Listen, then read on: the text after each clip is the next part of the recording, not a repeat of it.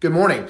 My name is Stuart Davidson. I'm the pastor here at Eastern Shore Baptist Church. Thank you for tuning in to today's podcast. You can learn more about our church by visiting our website, www.myesbc.net. Of course, if you would like to visit us on a Sunday morning, you'll see that we have life group classes or Sunday school classes that start at 9 a.m.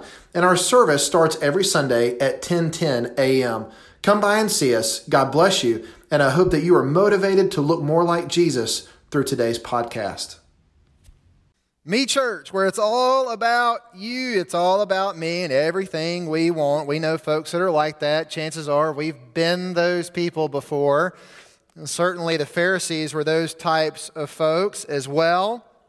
It's something like Coach John McKay, the famed coach of the Southern Cal Trojans. He said this to his team after they had been humiliated 51-0 by the Notre Dame Fighting Irish. 51-0. McKay came into the locker room and he saw his players. They were not used to getting beat very often. They certainly weren't used to getting beat the way that they had been beaten by Notre Dame. They were depressed. They were beat up. And so he stood up on the bench and he said, Men, let's keep this in perspective. There are 800 million Chinese that don't even know that this game was played today. And he said, you ought to keep that as something that motivates you. And sometimes perspective is everything. Too many times to count, I have been laid low. I have been humbled and I have been humiliated. I remember when I thought that I had it all together, that I had the world by the tail, where nobody could tell me what to do, only to find out that I did not have it all together, only to find out that the world had me by the tail, and that I was actually the one that was crashing and burning.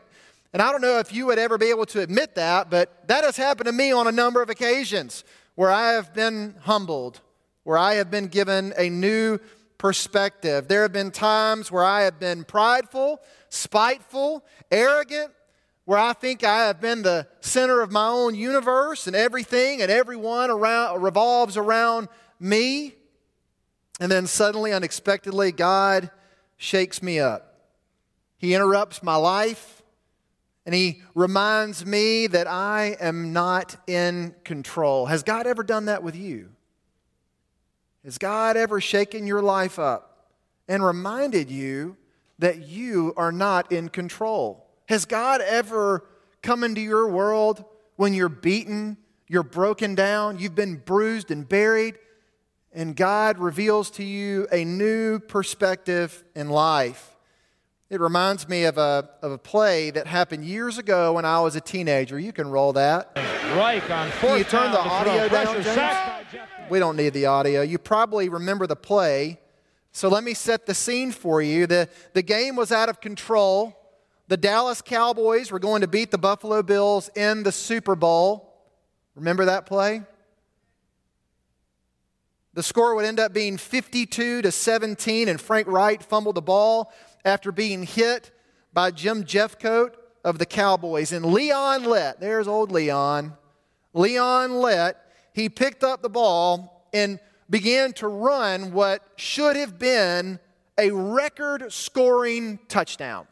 It would have set the record scored for the most points scored ever in a Super Bowl game. But instead of Leon Lett crossing over the end zone, Don Beebe ran down the big lumbering Lett, who was already celebrating as he ran into the end zone. He ran him down. He knocked down the football just from his grasp as he was about to score his touchdown. I recall the story because they actually interviewed Leon Lett on Super Bowl Sunday just a few weeks ago. He was at the Super Bowl, and he gave an account as he was laughing. He told one of the reporters that he had encountered a rabid football fan and recognized him for who he was, and he said, "Hey, Leon, try to hang on to the ball next time." It's a play that haunts him even to this day. It's a play that he can't outrun. It's a play that led to his humiliation when it should have led to him being a Super Bowl hero, one of the greatest days of his life. Friends, let me tell you, it is better to remain humble than to suffer humiliation.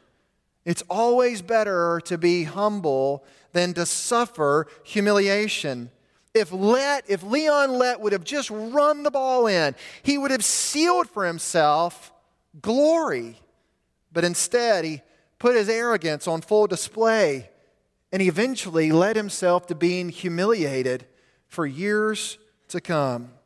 So fill in those blanks this morning. It's better to be humble than to be humiliated. So what does it mean to be humble? Well, according to the theologian Google.com, it means, and Google is a phenomenal theologian, by the way. I typed in definition of humble. So this is what it gives me. It says this: having or showing a modest or low esteem or estimate of one's own importance, of low social, administrative, or political rank, lower in dignity or importance, decisively defeated another team or competitor, typically one that is previously thought to be superior. Can you see why most people don't like being humble? No one wants to go into the humble life. Who wants to live low, to shun dignity and importance and be defeated in life? Yet Jesus' example of humility is vastly different than what we see the world's example from Google.com. Humility, at least in biblical terms, is different than the world's standards. When I think of humility, I go to Proverbs chapter 3, verse 5. Where it says, trust in the Lord with all your heart and lean not on your own understanding. In all your ways acknowledge Him, and He will make your paths straight. To be humble, we must have faith in God that He'll lead us in the best way to live and to avoid temptation. We are to put complete trust in the Lord and not allowing ourselves to be deceived by vanity and lust. We should lean not on our understanding, but lean rather on the understanding, the wisdom, and the divinity of God to show us the righteous paths that we should be walking on a daily basis. And we find those paths through prayer, through meditation, through fasting, through worship, and lots of other faithful practices. It means letting go of our ego or our self and hanging on to God's logos, which is God's word. His way, God's way, is always better than Stuart's way. God's way is always better than your way. His thoughts are better than my thoughts, and His ways and paths are better than my ways and my paths. This morning, before we read Luke chapter 14, if you remember, Jesus has been invited to eat with the Pharisees and the teachers of the law. He's been invited to eat by an unnamed Pharisee, which seems like a really nice thing of that Pharisee to do. But we discover that this Pharisee's motives were not pure.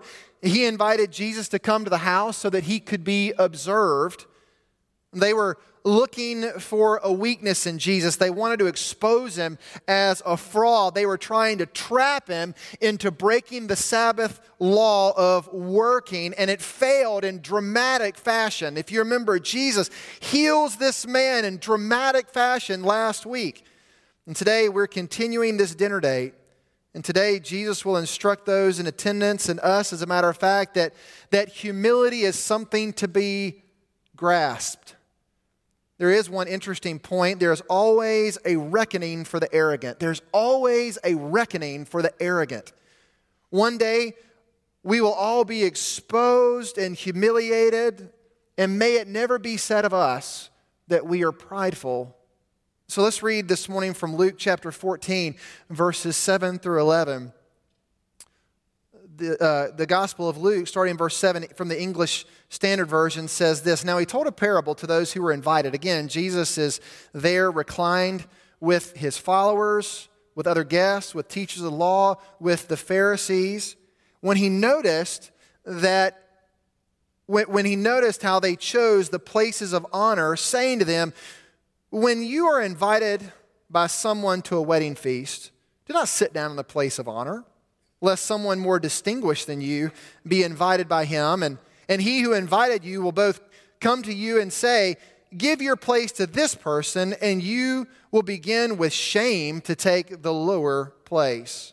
But when you are invited, go and sit in the lowest place so that when your host comes, he may say to you, friend, move up higher.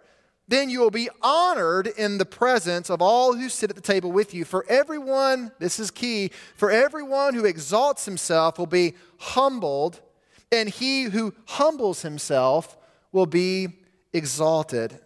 So there's 4 testimonies from the table that I want to give you. 4 testimonies from Jesus' table. It's divided up into 2 Roman numerals, and we're going to start this morning with the example of the haughty.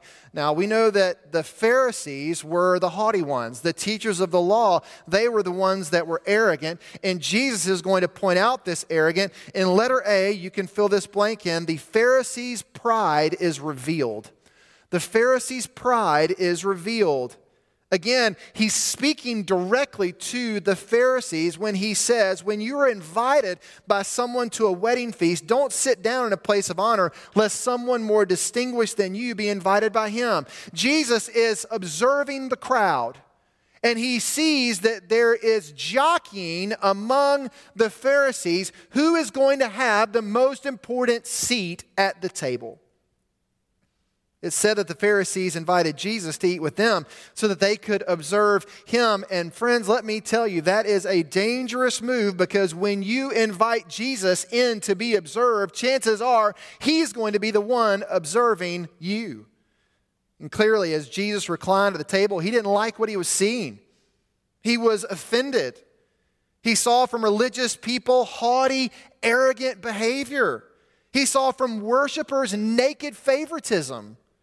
He saw from those that knew the ancient religious text pridefulness, arrogance, haughtiness. Jesus saw men who were once called to care for the less fortunate, the poor, the widows, only care about their personal standing and popularity among their peers. And Jesus noted these men were passively squabbling over their placement around the table. Who would recline in the most powerful place, and who would receive the greatest amount of respect at the table with Jesus? Their standard of prestige was measured in human eyes and contrived by human hands. I once heard a story of a missionary working on the foreign mission field, and he was working with a previously unreached people group. And they didn't have a translation of the Bible, and so this missionary set out to create a translation of the Bible for this unreached people group in their own language. And as he began to transcribe the New Testament in their language, he hit the word pride. And he understood what pride meant, but he realized there was no word suitable in the native language for pride. And so he began to pray, and he had the idea, you know what, I'm going to not use that word and try to explain it. I'm going to create a word picture, an illustration, if you will, that might help these native people understand what the word pride means. And so instead of giving the word pride, he wrote the phrase, ears being apart too far. Ears being apart too far. Meaning that for them, a prideful person is a big-headed person. A prideful person is a person whose head has gotten so big, so swelled, they can't bear to get it through the door jambs of a church. Can you see the scene? The Pharisees had let their heads get super big. They had swelled egos. They thought too much of themselves and not enough of others. Here they had the Savior of the world. They had the Alpha, the Omega. They had Jesus Christ, the Creator of everything, sitting at the table, and they thought they were going to have the most powerful seat. It's almost kind of a funny joke when you realize it. Brothers and sisters, do you struggle with humility? Do you find yourself thinking that you are better than others? Because maybe you've got nicer things. Maybe you have a better home and a better neighborhood. Maybe you have a sweeter car or more expensive clothing. Maybe instead of shopping at Old Navy, no, you shop at Banana Republic. Do we look down on others because of their race, their creed, where they come from, how they smell, their educational level, their backgrounds, their political affiliations. If so, if that's us, if that's me or you, we might have a pride problem. We might be the very people that Jesus is talking to this morning. Friends, let me tell you, there is no room for haughty behavior in the kingdom of God because we're all standing on level ground at the cross. We're all humans. In Galatians chapter 6, verse 3, for if anyone thinks he is something when he is nothing, he deceives himself. He deceives himself. If anyone thinks he is something when he is nothing, he deceives himself. And so let's look to letter B. We see the Pharisees' pride revealed, and now we see the Pharisees' pride rebuked. Jesus rebukes their pride in verse 9. And he who has invited you both will come and say to you, give your place to this person, and then you will begin with shame to take the lower seat. Muhammad Ali, the great boxer, was never known exactly for being a very kind, humble person. Once he was on an airplane, true story, he often had the tagline of, I'm the greatest, right? I'm the greatest. The stewardess, as he got on the airplane, looked at Muhammad Ali and she saw that he didn't have his seatbelt fastened, and she said to him very politely, Mr. Ali, if you'll be so kind, I'd like you to fasten your seatbelt before takeoff. And Muhammad Ali looked at her and he said, Superman don't need a seatbelt. And the stewardess looked back at Muhammad Ali and she said, Superman don't need an airplane.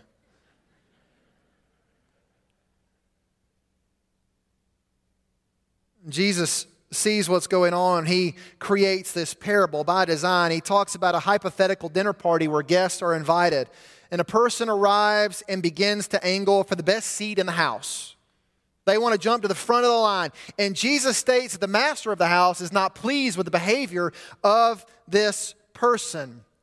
And he goes to this person, I assume a man, and he confronts this person who has exhibited such selfish, arrogant behavior, and he demands that he be removed and be given a seat of lesser importance. What's interesting about the phrase that we have here, Jesus says, give your place to this person. Give your place to the person. Now, again, if you have a highlight or underliner, you can underline your place, because that's a very interesting phrase that Jesus is giving. The word that's being used here in the Greek is topos, T-O-P-O-S, topos. It's where we get our English word for topic or topical. It means a space. It also means an inhabited place, like a city or a village, a seat. So we see here what Jesus is saying, but it also has an underlining meaning to it. It also means opportunity. It also means an occasion for acting, but it also means power. It means power. So when Jesus says to this man, give of your place, what he's really saying is, I want more than just the chair. I want more than just the seat that you are about to place your bottom in. I want you to give up your power and go to a lesser place. See, these Pharisees, they were looking for more than a good seat to observe Jesus. Ultimately, what these Pharisees were angling for was power, authority, position. When this master came in and rebuked the man sitting in the wrong spot, he rebuffed his play for power and authority. Have you ever heard the statement that absolute power corrupts absolutely? You ever heard that statement? Well, for the Pharisees, absolute power corrupted absolutely. It's very true. They didn't want just a seat at the table. They wanted all the power that comes with it. I remember a conversation that I had with the very first pastor I ever worked with at First Baptist Church of Birmingham. I remember this conversation. We were talking about specifically the role of deacons in the church. We were looking through Scripture and we were talking about that subject matter. And he was informing me that deacons were to be men of service and not a board of directors. I'm very thankful, by the way, that in our church, our deacons are not a board of directors. They are men of service. Some of the most humble men that I know serve as deacon. I think currently we have one of the best chairman of deacons that we've probably ever had in Philip, a great friend and a great humble person. But he told me this about deacons. He said, Stuart, if you ever have a man politicking to be a deacon, you should run. If you ever have a man politicking to be a deacon, you should run. And I kind of laughed, and I began to ask why he felt that way and why he told me that. He said, if a man is politicking to be a deacon, he's not interested in serving the body. He's interested in supervising the body. He's not interested in serving the body. He's interested in supervising the body. And that statement has always stuck with me. And these Pharisees, they were not interested in serving the body. They were not interested in serving anything but themselves. And they certainly wanted to supervise others, and they wanted to be in that managerial seat. By the way, there have been so many times in my own life where Jesus has rebuked this nature in me personally. He's probably done it to you as well. Humans, even pastors, struggle with pride and arrogance. We all struggle with wanting to be recognized, wanting to be appreciated, and longing for people to praise us instead of praising God.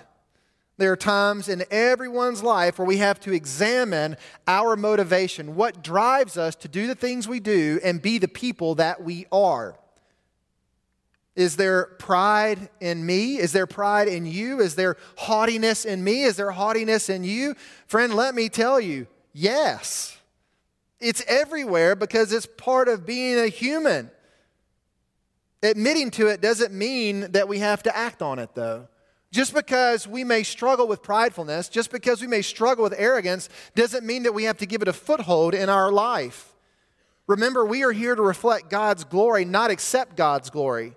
It's not our glory to be received, but rather to be given back to Him. So moving from here, ask God to reveal the areas of pride in our lives so that we can properly give Him glory. When's the last time you ever prayed, Lord, reveal in me the areas of pride and arrogance in my own life? Convict me of those areas and help me to leave those things in the past because I want to be like Jesus. In Proverbs 16, verse 18, pride goes before destruction and a haughty spirit before a fall. C.S. Lewis had one of the greatest definitions of humility that I think I've ever heard. He says, humility is not thinking less of yourself, it is thinking of yourself less. Humility is not thinking less of yourself. Friend, you shouldn't think less of yourself. Jesus Christ died for you. You're an heir. You've been given an inheritance. God loves you. Oh, friend, you should never kick yourself. You should never beat yourself down. No. Jesus has lifted you up and exalted you. But rather, instead of thinking of yourself as evil and wicked and bad, no, just think of yourself less. So we come to Roman numeral 2, and we have the example of the humble. We transition from the Pharisees to Jesus. And we have letter A, the practice of humility. Verse 10, but when you're invited, go and sit in the lowest place, so that when your host comes, he may say to you, friend, move up to a higher spot.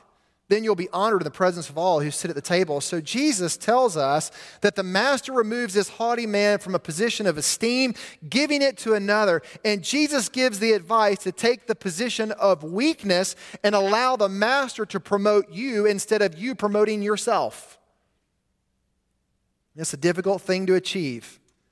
We live in a society filled with self-promotion. I would dare say that 99% of social media is dedicated to nothing but self-promotion. 99% of social media is dedicated to nothing but self-promotion. Look at me. Look at my life. Look at what I've done. Boy, I tell you, I'm guilty of it. Look at me. Listen to my views. Watch my activity. Look at my food.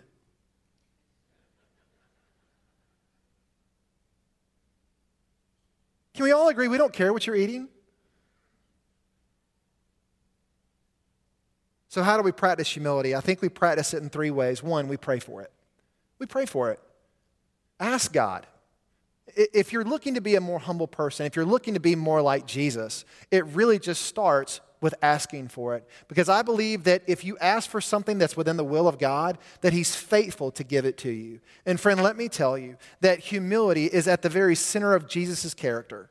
He wants us to practice humility. I can promise you right now, He wants every single person in this room, including me, to be a more humble, inviting, compassionate, caring person.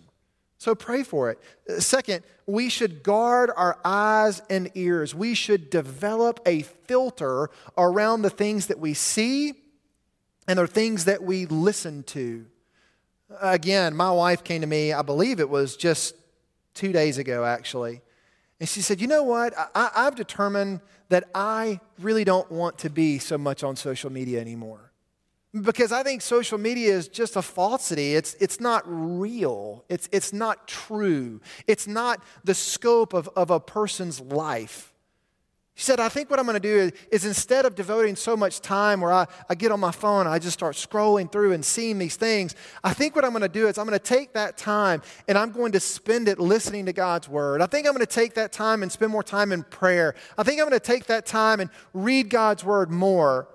And friend, I think we have to guard ourselves against falling into a trap of thinking, well, I need to keep up with this person or I need to be better than this person, to get out of the rat race of self-promotion.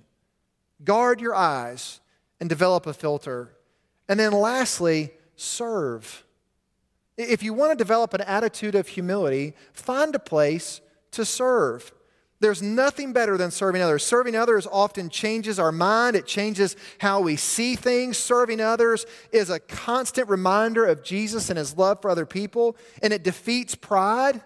When you serve others, it defeats pride because it puts other people above yourself.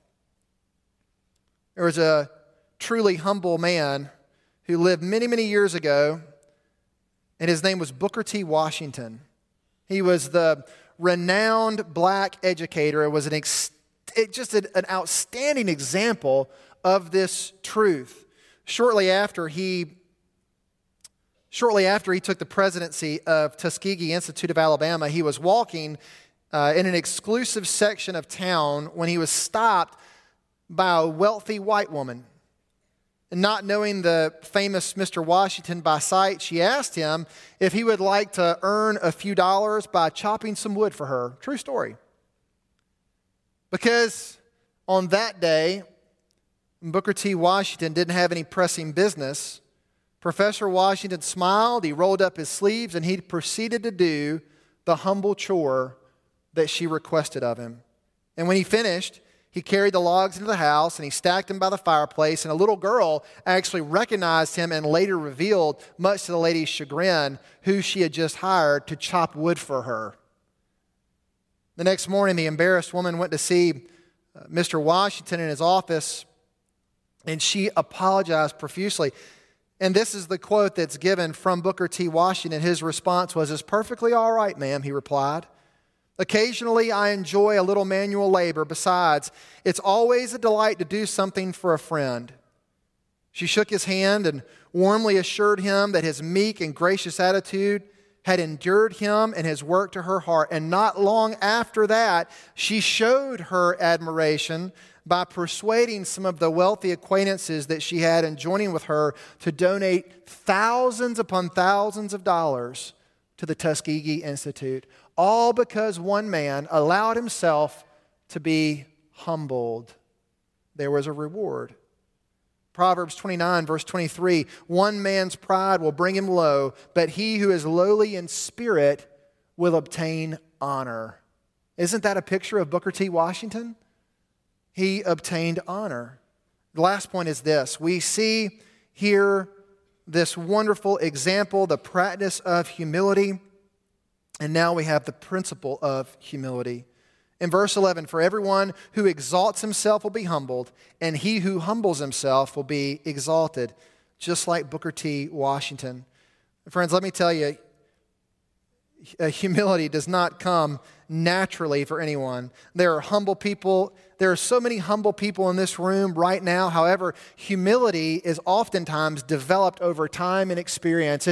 For me, what I've noticed in my development of humility, and there are people who are probably more humble than me, but in my development of humility, it's a series of thinking highly of myself and then getting knocked to the ground and then realizing I don't really have all this figured out. And it's a series like that throughout my life where I've been confronted with people that are wiser, people that are smarter, people that have been around longer, and I'm having to constantly learn. And I don't think that this changes even as you get older. It doesn't matter how old you are. You're always going to constantly keep growing. I think that there's two types of believers in the world, two types of Christians. There are Christians who wear aprons. I saw this, by the way, at our Valentine's banquet. I saw lots of Christians wearing aprons. Lots of Christians walking around with aprons on. They're the ones cooking, they're the ones cleaning, they're the ones wiping up the grime of the world. They are the servants, they're the saints, they are the disciple makers, they are the evangelizers, they are the encouragers. They are the ones wearing the aprons. And then there are the Christians, and there are Christians, but instead of wearing aprons, they're wearing bibs. Like a baby. Like little Annie. Just wearing a bib. I had 3 kids. They all wore bibs. Why? Babies are messy. They're babies. They have to be force-fed. They make messes and expect others to clean up after them. They are the ones who complain over silly things. And there are those that aren't mature in their faith, and they're the ones that demand that the people in the aprons serve them. Friend, this morning, in a parting question, are you wearing the apron or are you wearing the bib? Because it's Jesus' desire for you to take off the bib and put on the apron. An apron symbolizes humility. An apron symbolizes encouragement. An apron symbolizes Jesus. And I believe that that's what Jesus wants for us today. In Romans chapter 12, verse 16, it says, live in harmony with one another. Do not be haughty, but associate with the lowly. Never be wise in your own sight. Friends, this morning I would tell you to go the Jesus way and embrace humility. Would you bow your heads and pray with me this morning? Father, we come before you today thanking you for the opportunity to praise and worship you. Oh, Lord, I confess even in my own life there have been too many times to count where I have been humbled. And being humbled is not fun. Being humbled is not an easy thing. But Lord, I praise you for those times because I feel that in those moments of being humbled, you have made me into a better person. A person who longs to serve you and love you more. Lord Jesus, today I pray for us that we will be a people of humility, that we would be welcoming, kind, compassionate. Lord, thank you for the example that Jesus offers us in the lives of the Pharisees. May we not be like them. But also, Lord, thank you for the example that you set for us in the life of Jesus Christ himself. And may we be more like him. Lord, bless us now as we enter into a time of invitation, and we pray these things today in your name. Amen. Thanks again for tuning in to today's podcast, and we hope to see you again on Sunday morning. Of course, you can also watch our services live on YouTube. Simply search Eastern Shore Baptist Church on YouTube, and at 10:05, our broadcast starts. We hope to see you soon. God bless you. And again, visit our website, www.myesbc.net. God bless you, and we'll see you next week.